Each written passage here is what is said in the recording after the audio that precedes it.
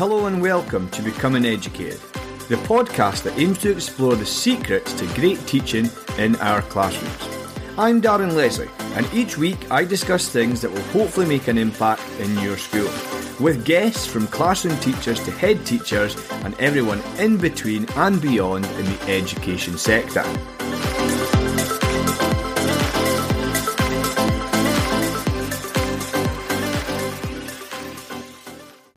Today I'm joined by Joe Dale. Joe is an independent languages consultant who works with a range of organisations such as Network for Languages, ALL, the British Council, the BBC, Skype, Microsoft and The Guardian. Joe was host of the TES MFL Forum for 6 years and is a former SSAT Languages lead practitioner. He is also a regular conference speaker and recognised expert on technology and language learning. He was recently described in a Guardian article as an MFL guru and the man behind the hashtag MFL Twitterati. In the podcast, I asked Joe how he got started using EdTech, where it began for him, and how he was an early adopter of podcasting and Twitter as way back as 2007. I asked Joe to share a little bit more about the hashtag MFL Twitterati and the MFL teachers community on social media. We then go on to explore how he uses ICT to enhance language learning in the classroom, but what he suggests can also enhance learning in any classroom, not just a language learning classroom. We also explore tools that teachers can use for formative assessment and to give effective feedback. Our interview closes by me asking Joe what teachers can do who are looking to embed more ICT in their classrooms, and Joe gives some golden advice. I had a thoroughly enjoyable discussion with Joe and I can't wait to share it with you. So let's dive right into my interview with Joe Dale.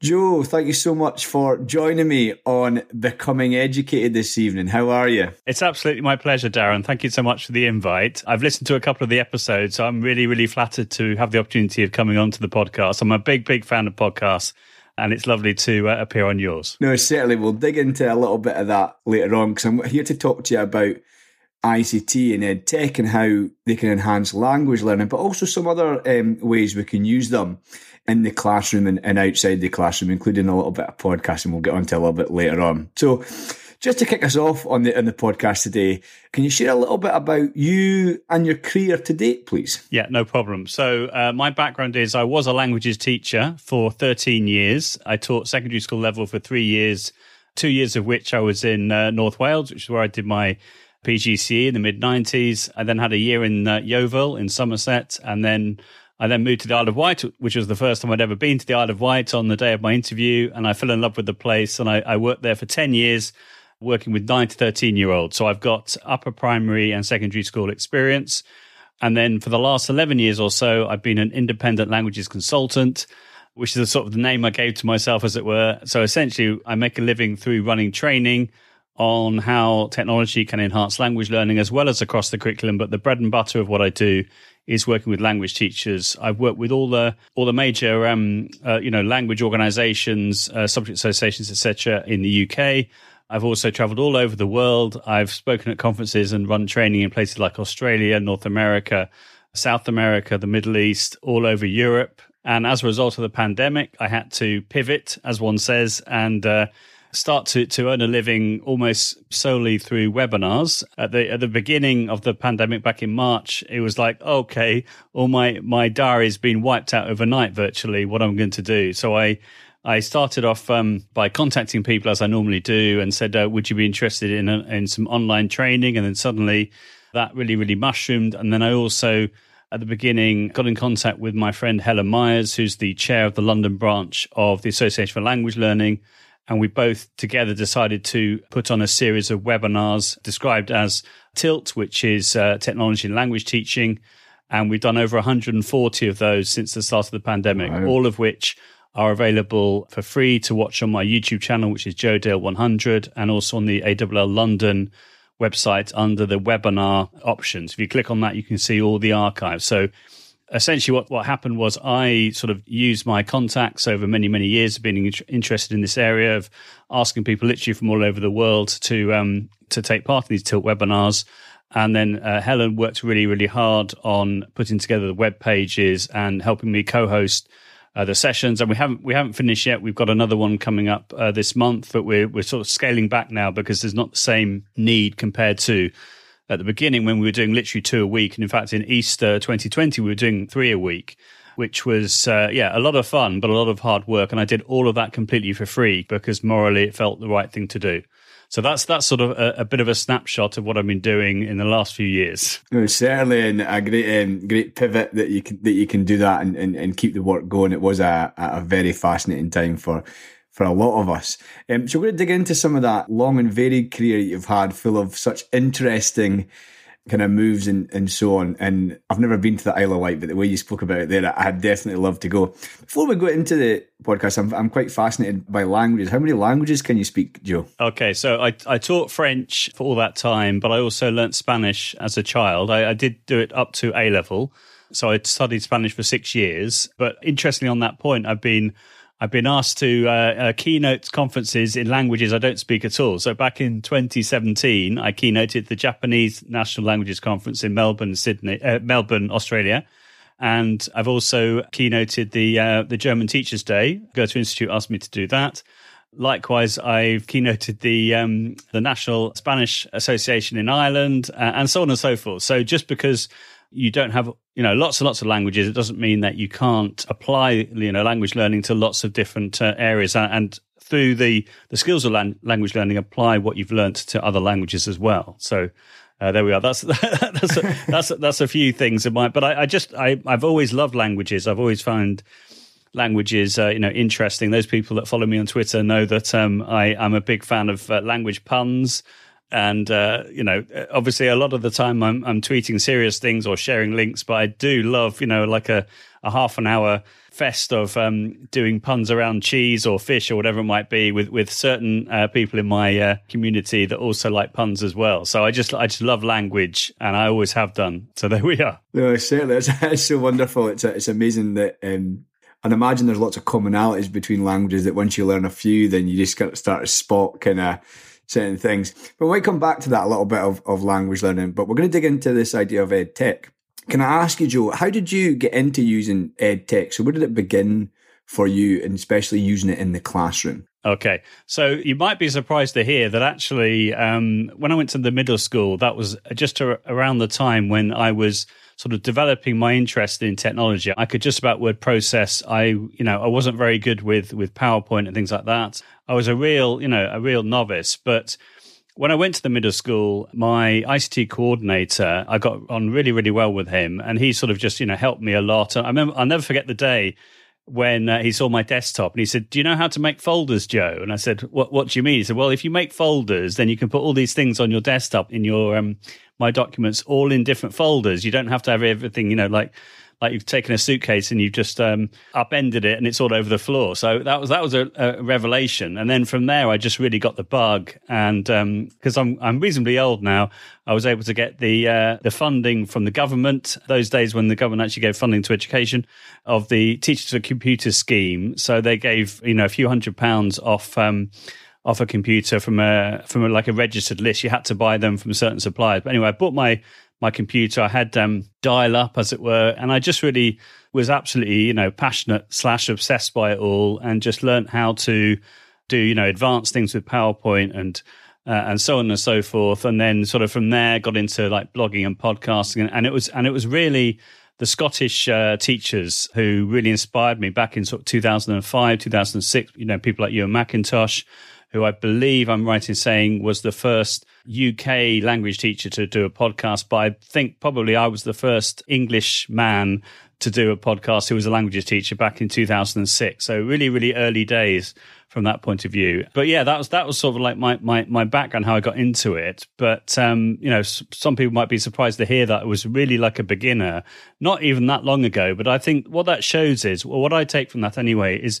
if you're interested in something, now that we have the internet, we've had the internet for many, many years, there's nothing really holding you back. And that's really exciting, I think. I think it's a great leveler. It's very democratic in that way. So you can learn about things by, doing searches, watching YouTube. I mean, I'm a huge fan of YouTube clips and watching, advanced tutorials about how to do X, Y, and Z. And in no time at all, you can learn all the major features of different ICT tools and so on and so forth. And I just think that's absolutely fantastic. I think for young people as well, the way in which they can practice using tools like, Quizlet or quizzes or other such free web tools. I just think it's brilliant. And of course, those people listening to this might say, well, of course, we've had libraries for years and years and years. Yes, we have, but it's not quite the same as being able to watch, a YouTube clip or whatever it might be. And also, I'm sure we'll go on to talking about, social media and social media communities. But also I found that being part of the MFL Twitterati, which if people haven't heard of that, community of language teachers, about, 5,000 members on the MFL Twitterers list that I manage. And then people are using the hashtag all over the world and have been for many years. That's also an amazing way, I think, to keep up to date with the latest technologies. And as long as, of course, we focus on the pedagogy and then finding out what the best technology is for that. And I think certainly since the start of the pandemic, these sorts of conversations around what's the best tool and app to do X, Y, and Z, that conversation has expanded because of the need of, that emergency remote teaching that we all went into back in March 2020. And I think that it's been amazing to see how those conversations have carried on.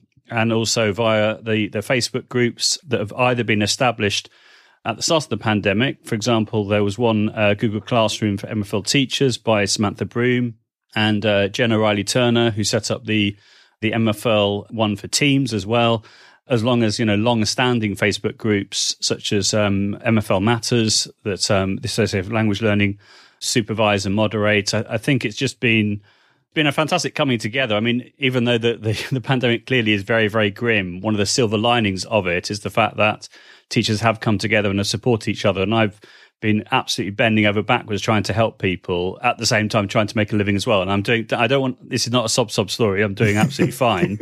But I have done lots and lots and lots of hours of webinars for free because it just felt the right thing to do. Certainly, and I was amazed by the profession over the lockdown of how generous people are with their time, and certainly as a teacher, I'd like to thank you for that, because I think giving up so much of your knowledge for free, it really is a wonderful profession for that.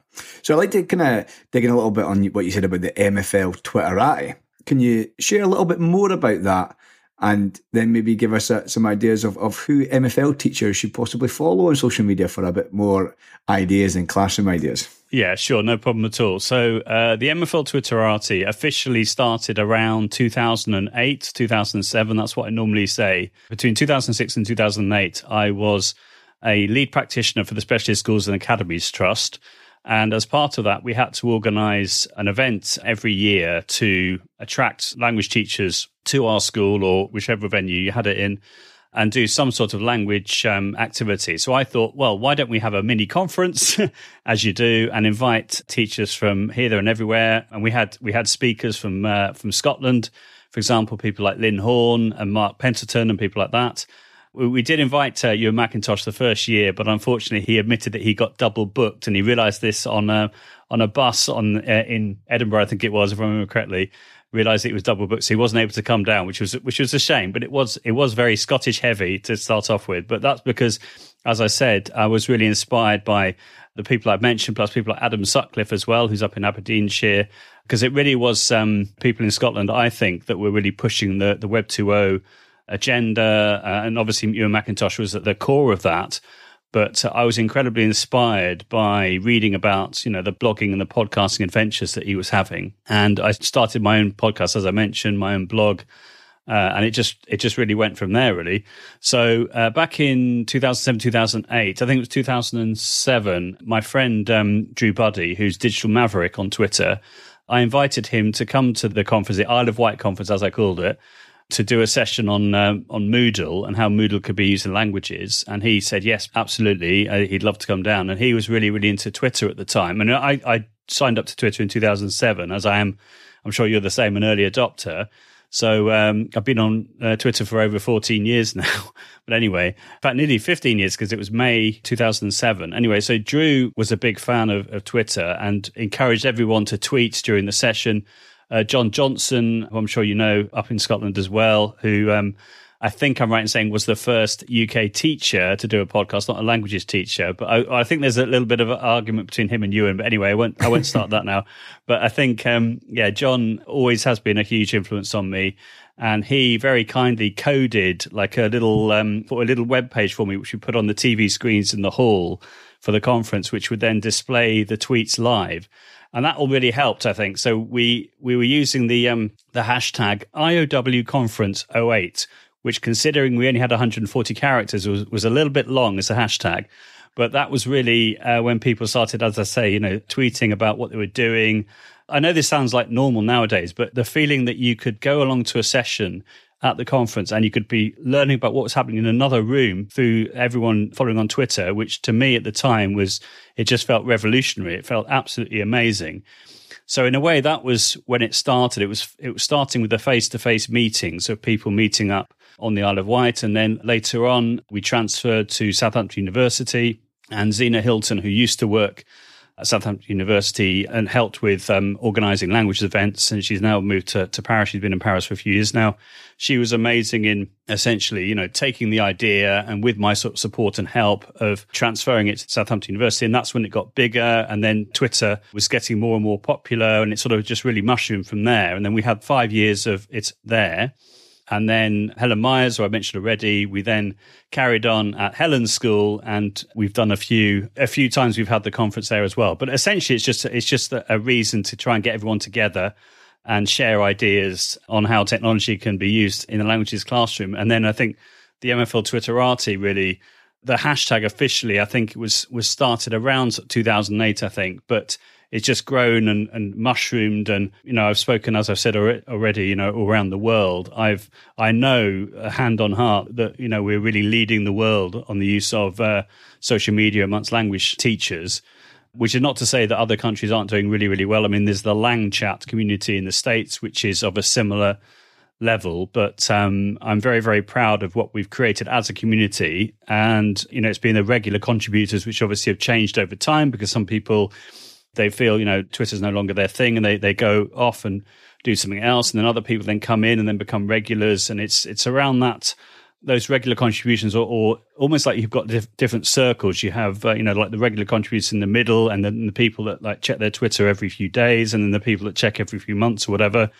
But I think people have really felt that the support that they've been able to get from each other, either through Twitter or through the Tilt webinars, I think has been very, very welcome, particularly at the beginning when it was very scary at the start of the pandemic. And I think that, we were regularly getting over 100 people per session, whereas it's sort of tailed off a bit now. But I think that's because people just wanted to be with other language teachers and feel they weren't alone, which I think was a really important point. I think that key point of not being alone was certainly vital for many, many teachers.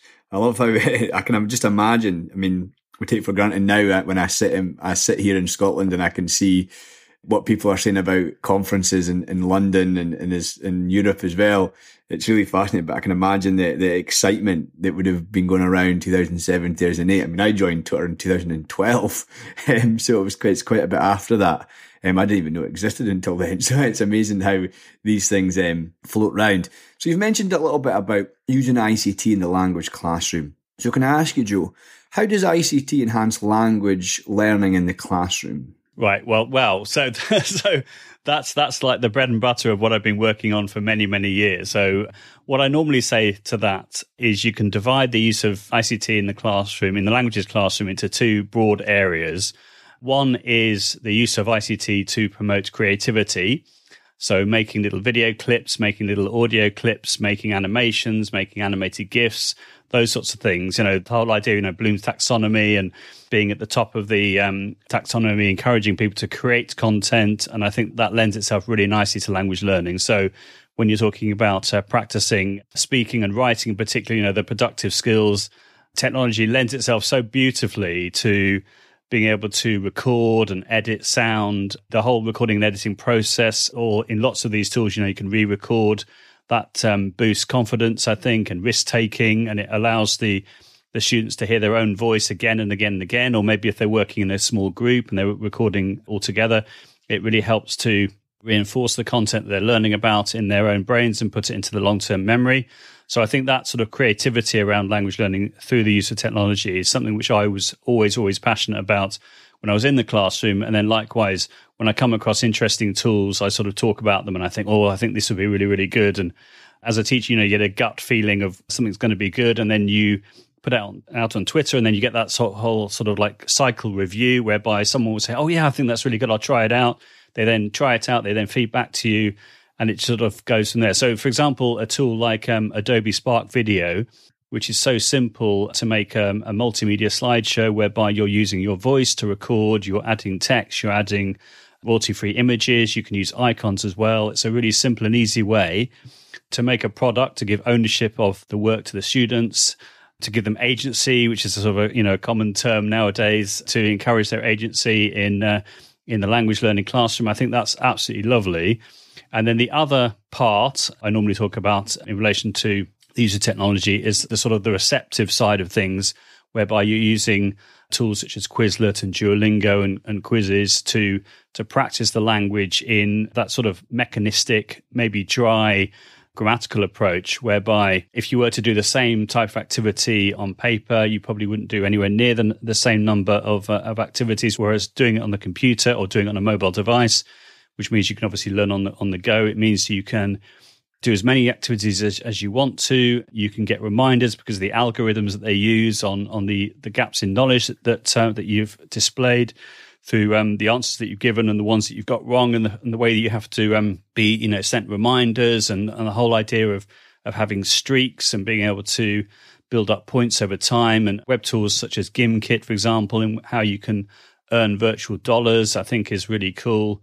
So those are a few ideas. I mean, obviously I could mention lots and lots of different tools, but as I always say, it's all about the pedagogy, and that's what we need to focus on. And I know I said this already, but I think it's a really important point that by being part of a social media community, if you were to ask the question, okay, so what's the best way of practicing listening, for example, and then lots of people within the MFL Twitterati can then all send in their replies, and then what you can do is you can make like a compilation of bullet points of the best, 15 tools for practicing listening. On that point, actually, in relation to crowdsourcing, one of my sort of most popular sessions I've been doing recently, I've been calling clinics, whereby instead of just doing like a straight presentation, I'll say, okay, can you ask me some questions over, say, the period of a week? You could use, say, like a Google form, for example. That works really nicely. So people put lots of questions to me. I then look at all the answers, and then I put together a presentation based on those questions. So it's really trying to, through crowdsourcing, it's really trying to meet their individual needs. And one question that came up recently, this which is why I'm talking about this now, was there was a teacher who'd asked the question, could you talk about whether, quizzing tools such as Quizlet, etc., are more to do with teacher efficiency and saving time as opposed to student learning? So in other words, are they just a bit like a whizzy thing, which would be the same as doing a spelling test on paper or learning, by like hide and reveal, as it were, which is like the traditional way of doing it? Are there actual learning advantages to using tools such as Quizlet? And I just thought that was a brilliant, brilliant question. So I asked the MFL Twitterati what they thought. And as I mentioned, I got lots of replies back. And then I just made a bulleted list of all the answers, of which I divided the first half of the slide, the first, whatever it was, 10 answers to the learning aspect. And then the second set of answers to the teacher efficiency aspect. So, for example, on the learning aspect, people were saying things about the algorithm I mentioned already. The fact that the algorithms are there, that's definitely helping with the learning because it's identifying gaps in knowledge and it's reminding the students of the things they need to work on. People were suggesting things like, for students with poor organizational skills, it can really help them to organize their learning, and the fact that they can practice over time. So using like a spaced repetition model, which is what Quizlet, so on and so forth are all about. Little and often, which is something language teachers have known about for years and years and years. But the idea of, doing, say, 10 minutes of low stakes testing every day to practice for a spelling test by the end of the week is a much better way of working as opposed to trying to learn everything the night before. So I just thought that was absolutely fascinating. And whenever I've had that type of clinic, I've always, obviously I've tried to, answer myself, but at the same time, if you just ask the MFL Twitterati or the equivalent in other subjects, you can be reminded of things which you've done in the past, or you can be inspired by people's ideas, or you can dig deeper into, they might give an answer. You think, okay, so yeah, that's interesting, but what do you actually mean? Give me the gritty detail. What exactly are you saying? How is this exactly enhancing language learning? And then in my experience, teachers love that because that's good for their own thinking and they like to dig deep. And then you get other people chipping in and go, oh yeah, I tried that, and so on and so forth. So I think that conversation around the pedagogy and the technology is something which has been there for years, but it's just been expanded because of the pandemic. Certainly. I think a lot of that confirms what you already think, but I love what you said about how the pedagogy drives the ICT, and you've offered up so many different ideas. I can just imagine students working with Adobe Spark Video, creating stuff that they've learned, demonstrating their learning and loving that, and obviously using the Quizlet and Quizzes apps, which have had a lot of use, I'd imagine, over time, and a lot of use over the last while as we try and kind of evidence learning online because we're not physically in front of the students.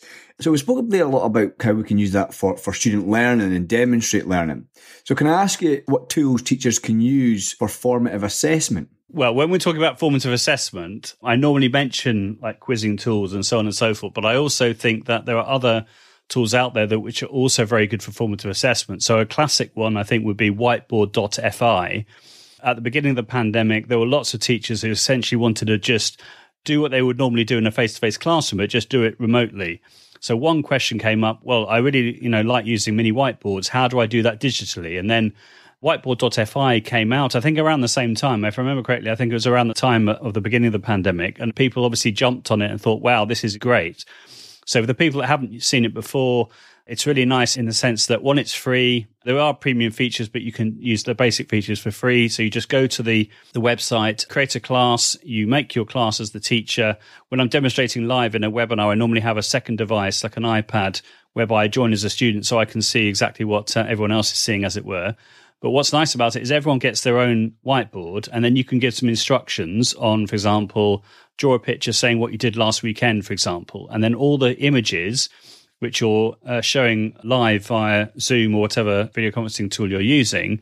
So everyone can see everyone else's work, but you can only work on your own individual board. So that's really useful from the point of view, if you don't want them to be collaborating with each other, which obviously you can do in other tools like a collaborative PowerPoint or a Jamboard or a class notebook, etc. What you can do is you can just work on an individual screen. And then also what the teacher can do is they can, for example, add an image onto their board and then push it to all the students. So I've seen some nice examples of that, whereby a teacher creates a template as an image. So in that image, it could have, say, a white box for drawing some text, or it could have some other, graphics in relation to the activity. And then the students can draw, they can add an image if they want to, and it just all appears on their individual board. So I thought that was really, really nice from the point of view of formative assessment, and the way in which the teacher can see in a remote or a hybrid context or a face-to-face context what the students are doing. And there are other tools which also work nicely, I think, in relation to formative assessment on that point. So you could use, say, tools like Mentimeter, for example, which has proved very popular.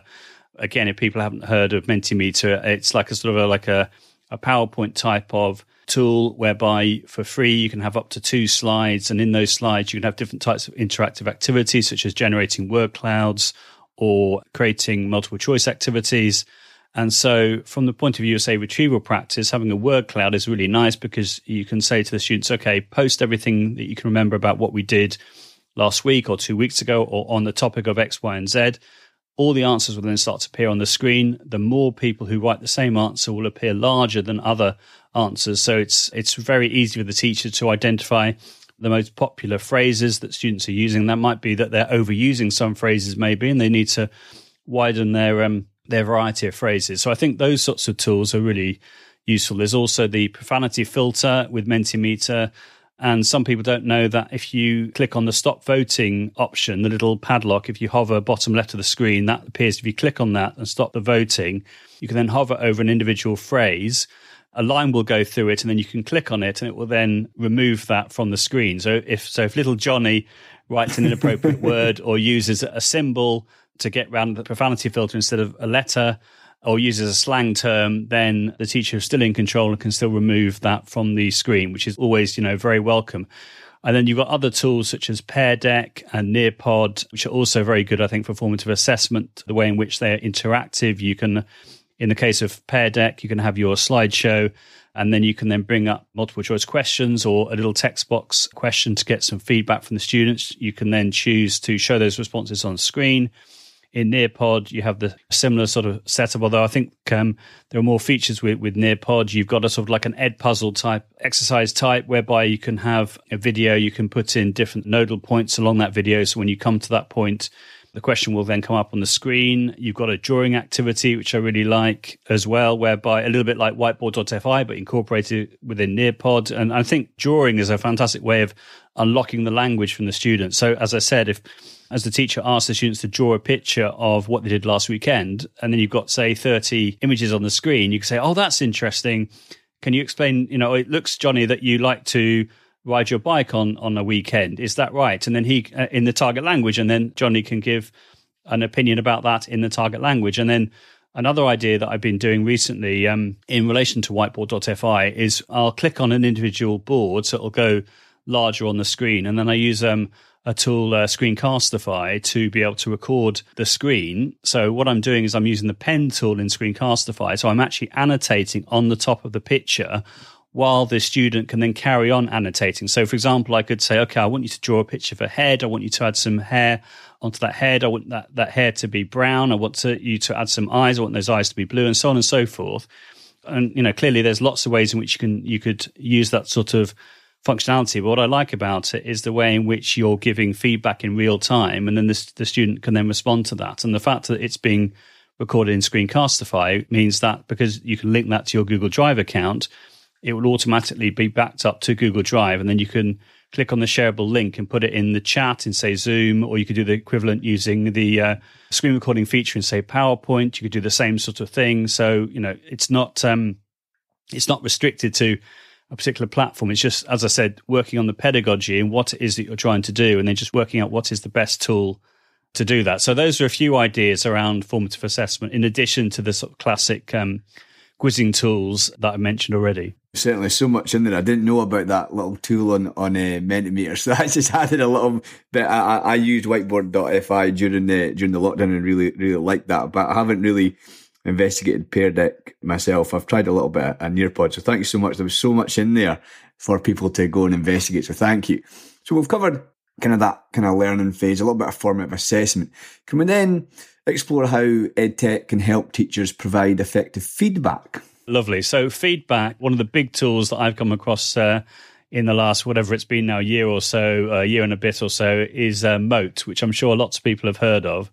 But if you haven't heard of Mote, it allows you to record audio feedback. So, clearly with feedback, it's normally written. But what I love about the use of technology is you can consider multimodal feedback, particularly audio feedback. And there's been a history of people exploring the power of audio feedback, simply, going back to recording MP3 files for students and sending them to them, particularly at university level, I would say, when you're giving some feedback to an essay. I know in the research, there have been people at university level who've recorded their thoughts, their reflections, and sent those to the students. But what I think that Mote did is they just made it so simple and easy to incorporate audio comments within Google Docs, Google Slides, and Google Classroom. So as a result of that, whenever you have a comment box which comes up, if you have the Mote extension installed, it means that you'll get the little purple circle appear with the M in it. You just click on it. For free, you can record up to 30 seconds. It used to be, before January 2022, i.e. this month, it used to be that it was unlimited, how many motes you recorded for 30 seconds each. But then they decided that to make their model sustainable, they'd have to limit that to 20 motes per month, which I understand, but I was a little bit disappointed, as I think lots of teachers were when they saw that. I decided a couple of days ago to upgrade to pay the £40, which is not a lot of money, I don't think, £40 for the whole year. So I then can have unlimited motes. But that's the core functionality in relation to feedback. But also with that same Mote extension, because they keep adding new options, you've also got the Mote to Slides option now, whereby in a Google Slides presentation, you've got the little Mote icon. You click on that and you can record audio, which goes then straight into the slide, which is absolutely fantastic. So we had to wait quite a long time for Google to incorporate the option of adding audio into a Google slide. So back in 2019, they did the original native way of doing it, which was to record your MP3 using, whatever tool you wanted to use. I normally use an online voice recorder, which is a website which allows me to record audio, and then you can then edit the beginning and the end. So it's not like Audacity whereby you can edit, the bits in the middle, but you can just sort of like top and tail the recording. So if someone feels a bit nervous before they start, or they have a little bit of a gap or whatever, you can get rid of those bits at the beginning and the end. Then you can then download it as an MP3 natively, which is very nice. Then you have to upload it into Google Drive. Once it's in Google Drive, you then have to go to Google Slides, click on the Insert Audio option, go to your Google Drive, find the audio, and then put it in. And you have to make sure that the audio is set at either anyone in the organization can access it or anyone with a link. If you don't have that option, when you click on the Get Link option, when you right-click a file in the folder in Google Drive, and then you have to then make it so it's shareable to anyone with the link or anyone in the organization. So that was the old way of doing it, which you still can do now.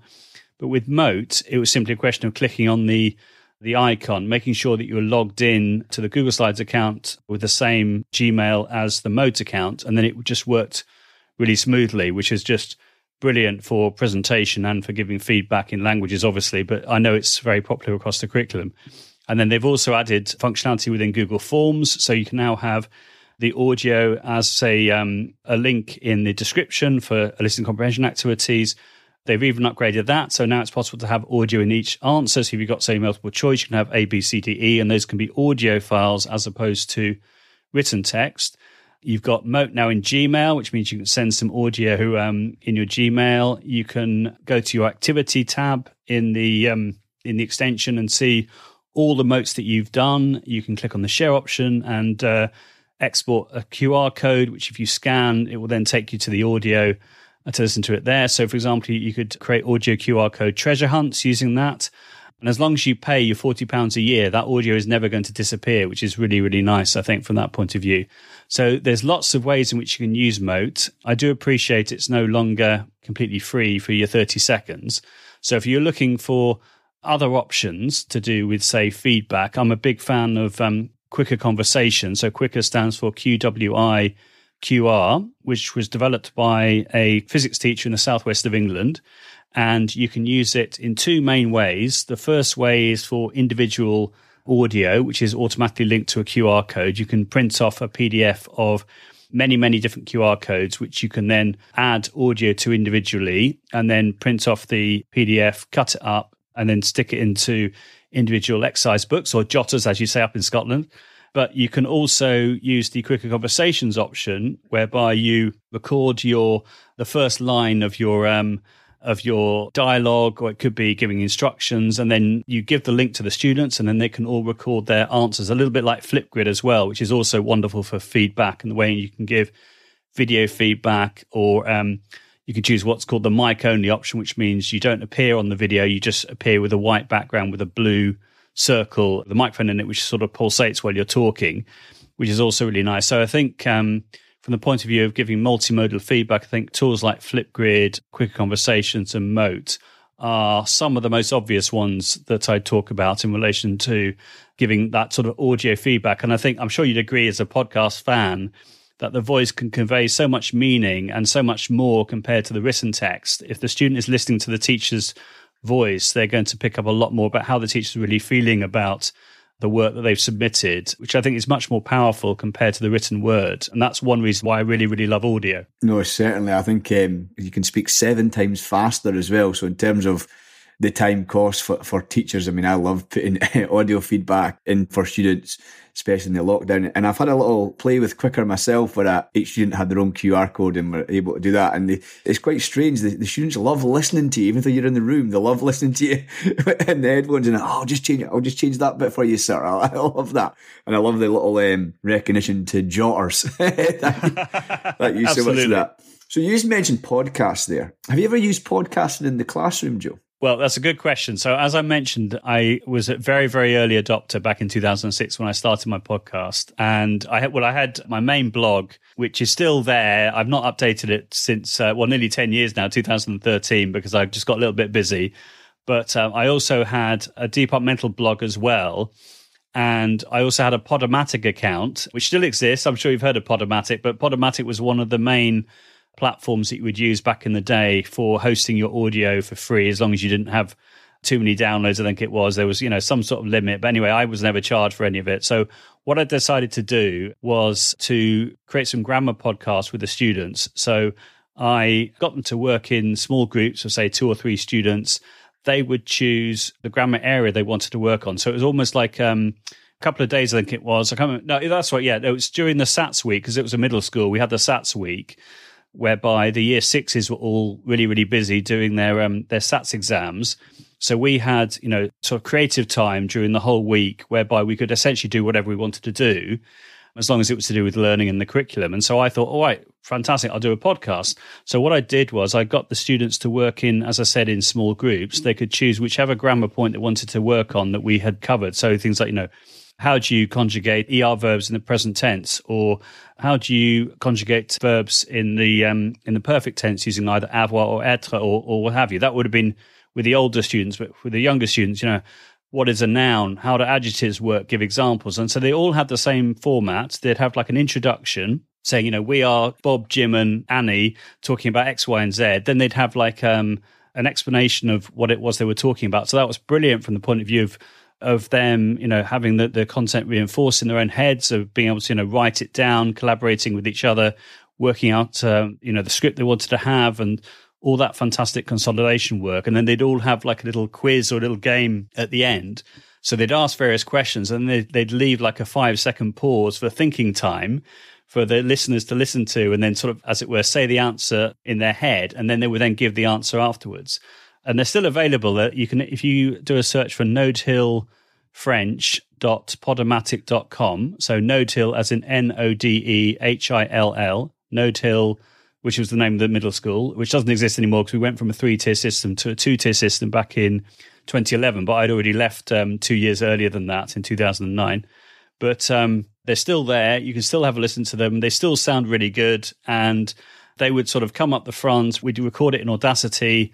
And then I would do the editing, put the music on, and so on and so forth. But I think, even though I'm a huge fan of podcasting, I appreciate that if you're going to do the whole recording and editing process, and you're going to get the students to make the podcast, in a way, one could argue it works better as a club when you have the time to do that, or you get, say, I don't know, like a few keen individuals who want to go around and interview the staff and so on and so forth. I think what I've learned over the years is I think audio is brilliant for just, straight recording, no editing, apart from maybe the topping and tailing you can do with online voice recorder, but just capturing the voice of practicing something, and the fact that it's no longer then going off in the ether, as it were. You've got a permanent record of that speaking, and that can be really useful from the point of view of presentational practice, but also for audio feedback. But the whole process of making an actual podcast and putting up on, say, Anchor. I mean, there are some students that like to do that, but I think actually it works better as a club,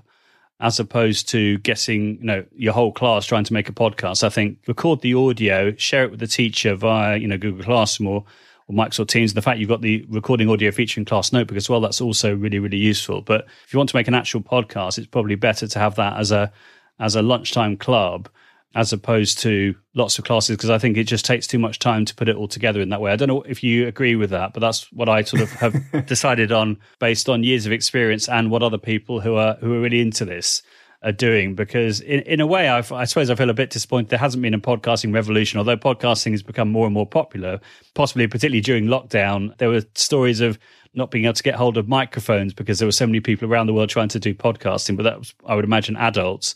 But we've never really seen podcasts in the classroom really taken off. We've seen lots of audio recording and audio feedback, but we haven't seen podcasting per se. It's just really the early adopters and the enthusiasts, as with anything to do with technology, that have really have pushed the envelope. But I don't know what your thoughts are on that, Darren, and if you're sort of, feel similar. No, it is a huge time cost, but I can see the advantages of having the audio, and especially the students. And imagine the students that recorded those podcasts many moons ago probably still talk about it and still share it with their friends and family. So and you mentioned that permanent record. I think the use of audio, and especially I can imagine it in, please excuse my ignorance of language here, imagine in language teaching of children hearing themselves speak in the target language could really give them confidence, and they can then feed back to each other as well. So that bit of peer assessment. So I can imagine there's lots of benefits there. So just to close off the interview section, Joe, we've explored so much in the last 40, 50 minutes. Can I ask you, for teachers that are looking to embed more ICT into their classrooms, what advice would you give? Whenever I do training sessions, at the end of the training session, I always say, don't try everything that I've taught you straight away because you'll get overwhelmed. Choose one or two things which have jumped at you, which you definitely would like to try out. Because if you just try everything, then you'll fall over. The students will become overwhelmed. You might lose focus, etc. So I think that in today's day and age, with all those 140 Tilt webinars that I talked about, what I would recommend is that teachers go along to my YouTube channel, which is available at Joe Dale 100. They have a look at all the different Tilt webinars we've done, plus all the other webinars which I have presented in this country and that country and all the rest of it, and see, there's something there that they like. If they want to explore some ideas around virtual reality or feedback or presentational skills or speaking and listening skills, whatever it might be, they click on the video, they watch the video, they make some notes. There's a really lovely Chrome extension as well called Clarity Notes, which I've discovered recently, which is like a sort of a pop-up next to your YouTube player. So you can make notes there, and then all the notes are saved. You can then export them to somewhere else, like a Google Doc, or as in literally copy and pasting them, in a Word document, etc. So that would be my first suggestion. But also, because you may have realized I'm a big fan of Chrome extensions, another Chrome extension which I would recommend is called Video Speed Controller. And what that allows you to do, and I know you can do this natively as well in YouTube, but you can speed up the clip, for example. So this afternoon, for example, I was watching an hour and 44-minute tutorial on how to use Audacity from like A to Z. But I watched it on 2 times speed, so I was able to obviously get through it a lot quicker. And you just get used to it. It sounds a bit weird to start off with, but if you watch things at 1.2, 1.3, 1.4, etc., up to 2 times, I don't think I want to go any quicker than that. I think that's quick enough. But you can understand what the person's saying. You just get attuned to their voice, and you can watch things a lot more quickly. And you can also do other things such as put a marker in the audio in YouTube and then go back. And then, you click I've got it programmed as the W key to make a marker. And then if you then move forward and you want to remember the point you had got previously, you just press the E key and it goes back to that point. You can fast forward or move forward by X amount. I've got it as 10 seconds. So if you go to the settings, you can configure it how you want. And you can also configure it for audio as well.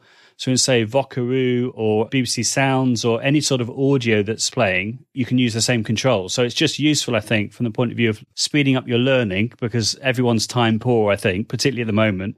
That's a really useful Chrome extension to sort of fast forward. And Clarity Notes, as I've mentioned, I think it's really nice for note-taking. And I'm a big fan of note-taking. I think, whenever you have a thought, write it down, because you never know when you might be inspired by, going back. And I'm also a big fan of Google Keep as well, which I use all the time for, writing my notes about different things. And I don't know if you got into Twitter Spaces, Darren, but I'm a big fan of Twitter Spaces, and I've been making lots of notes in regard of, starting my own Twitter Space, which I'm planning on starting soon. I was thinking of doing it this month, but I just got too busy. But maybe next month we'll see. I was going to call it Ask Joe Dale. And the idea, a bit like the clinic idea, I was going to create a Google form, give people a week or 2 weeks, so have, say, 2 a month, ask people to ask me questions about technology and languages, and then I would then try to answer them live in the Twitter space, but also ask the person who asked the question if they want to turn up to say their 2 penneth worth, and then ask other people as guest speakers on a panel, a little bit like Question Time. That was the model in my head.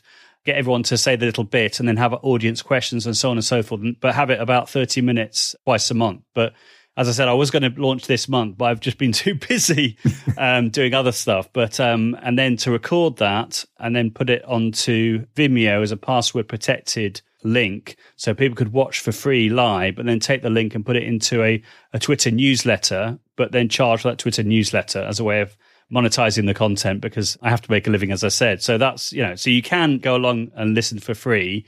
If you want the recording and you have you suffer from FOMO, fear of missing out, then you'd have to pay to listen to the recording. But there are lots and lots of people when we do webinars, particularly people in, say, who are in the wrong time zone, if they're, say, in Australia, etc., say, well, it's going to be like 6 o'clock in the morning when you do the Tilt webinar. Is it going to be recorded? And I always say, yes, it'll be on my YouTube channel. But I just thought I would, try a newsletter, try a Twitter Space. I've been listening to lots of Twitter Spaces and making lots of notes. So I'd really encourage everyone to use tools such as Google Keep or OneNote to make notes, keep all your ideas organized. But Clarity Notes is so nice because it's just literally right next to the YouTube player. So it's just there and everything is saved as well. So you'll never lose any notes as well. So there we are. A few more thoughts. Oh, brilliant. Thank you. I've got my own ideas for a Twitter Space. So just let's watch this space and we can have some Twitter, but we won't have them on the same night, Joe. Just so we can... Well, on that point, I was thinking of...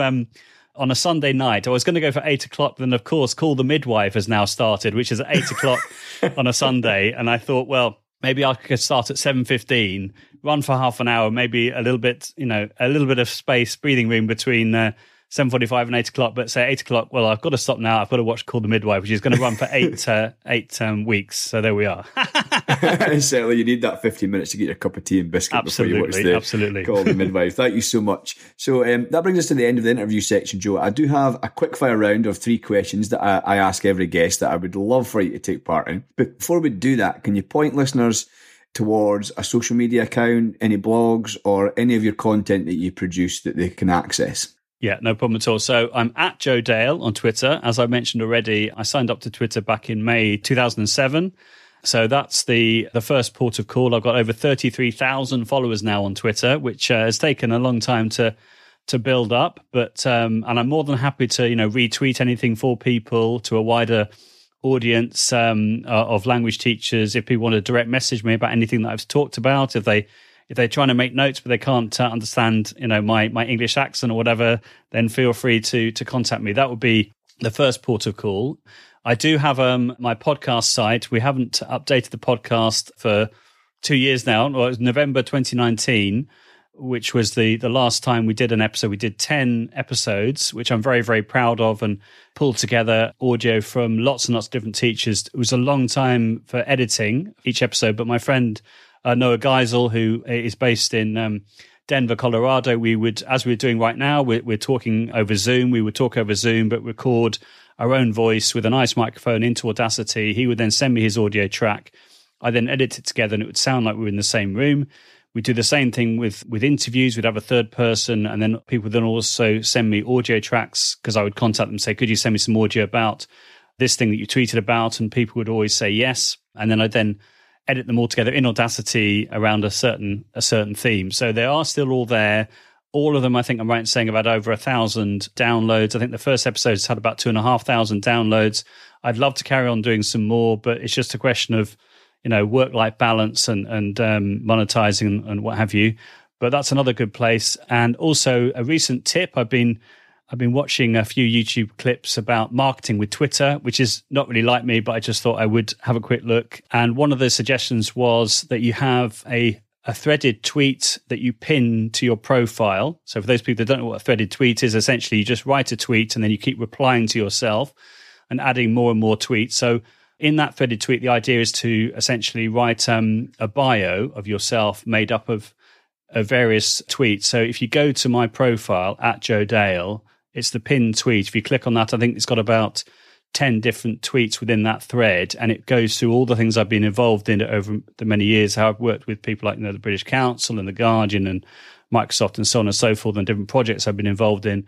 And it also has a link to a Google Doc, which has 18 example sessions or training sessions that I can offer to either language departments or language associations or districts, or I can do across the curriculum sessions as well, which I've done quite a few of those as well, for remote, hybrid, or face-to-face teaching context. So do have a look at that Google Doc. And I'd love to hear from you, and I'd love to design a bespoke session to meet your context's individual needs. So those are a few places. And of course, my YouTube channel, which is Joe Dale 100 as in the figures. It's another great place to find content. And if you really want to listen to my dulcet tones for hours and hours and hours and hours and hours until you're sick of it. Brilliant. Thank you so much. There's so many places and so much gold in there. So thank you. I would encourage anyone to get in touch. I've learned so much from you in just this hour. So thank you so much. So now on to the quickfire round. 3 questions, your initial thoughts. Although a lot of people aren't very good at keeping it short, but I don't mind, really. So if you're ready, Joe, let's get cracking with them. So the first one is what are you reading or reading about currently? Good question. Right. I don't normally have a reading book on the go. Although that said, I love to read to my son every time at bath time. It's normally every 2 days. For 99p, I bought the Grimm's Tales collection, and there's over 200 stories. And I've been reading those to my little boy, the Munchkin, as he's known on Twitter, for many, many weeks. We've got up to about 90 stories. So we've done just under half so far. And there's a lot of a formulaic approach. It normally starts off with once upon a time there was, and it's normally like a huntsman or a prince or a king who had 3 daughters and so on and so forth. There's normally a forest involved. There's normally a hut in the forest with a witch. Anyway, so we've had a lot of fun around that. And what's really lovely about it is I think it's really promoted the thinking skills in my son, because he'll say classic lines. He's 7, by the way. He says classic lines like, "I don't like the sound of that, Daddy." As in, I'll just say something about the king has just said this, that, and the other. And he'll say, I don't trust him. I don't think that's going to end well. And I just think that's brilliant. So for many years, I've been reading to him, but particularly more recently, well, we did like all the Roald Dahl books in the kids collection. We've done, as I said, 90 out of the 200 Grimm's Tales. We've done a few other books as well, but I sort of started off by reading him the books which I loved as a child, but then I thought, well, let's go for the Grimm's Tales. I've also downloaded the Hans Christian Andersen ones, which we'll go on to once we've gone through the Grimm Tales. But I just think, this idea of, reading fairy tales to your children will make them more clever. I don't know if that's true, but I just love being able to discuss these ideas with him, and I can see him thinking, and his vocabulary has gone through the roof. Like he came out with the word widow yesterday. I was talking about the fact that, the king had lost his wife, and he said, "So he's a widow then, Daddy?" And I went, "Yes." Sort of the teacher in me was delighted. So I know that's quite a long answer, but I read a lot on screen. But I've definitely nurtured a love of reading through those sort of personal connections you make reading to your child. In my case, my son. And just seeing his face light up. And I know it's doing him good from the point of view of his brain and his vocabulary and his thinking skills, but it's also just a nice way of connecting with him, really. And it's a special, daddy munchkin thing that we do, really. So it's good. Certainly. Thank you. A long answer, but a beautiful answer. So thank you so much for that, Joe. So next one, I'm so fascinated by. You help so many teachers, but what is your own current professional development focus? Okay, so as I mentioned, my current professional development focus is to learn as much as possible around Twitter Spaces. With, I'll be very honest about it, with the view of monetizing. But as I've said already, I made very clear I'm a big fan of audio, editing audio. And I was just thinking that would be a great way in which you can involve lots of voices all together. I love doing the MFL Twitterati podcast, which I talked about. But it was a lot of work with getting people to send me audio and what have you. Why not have something live in Twitter? So as soon as Clubhouse came out, I thought, oh, that's a really interesting idea.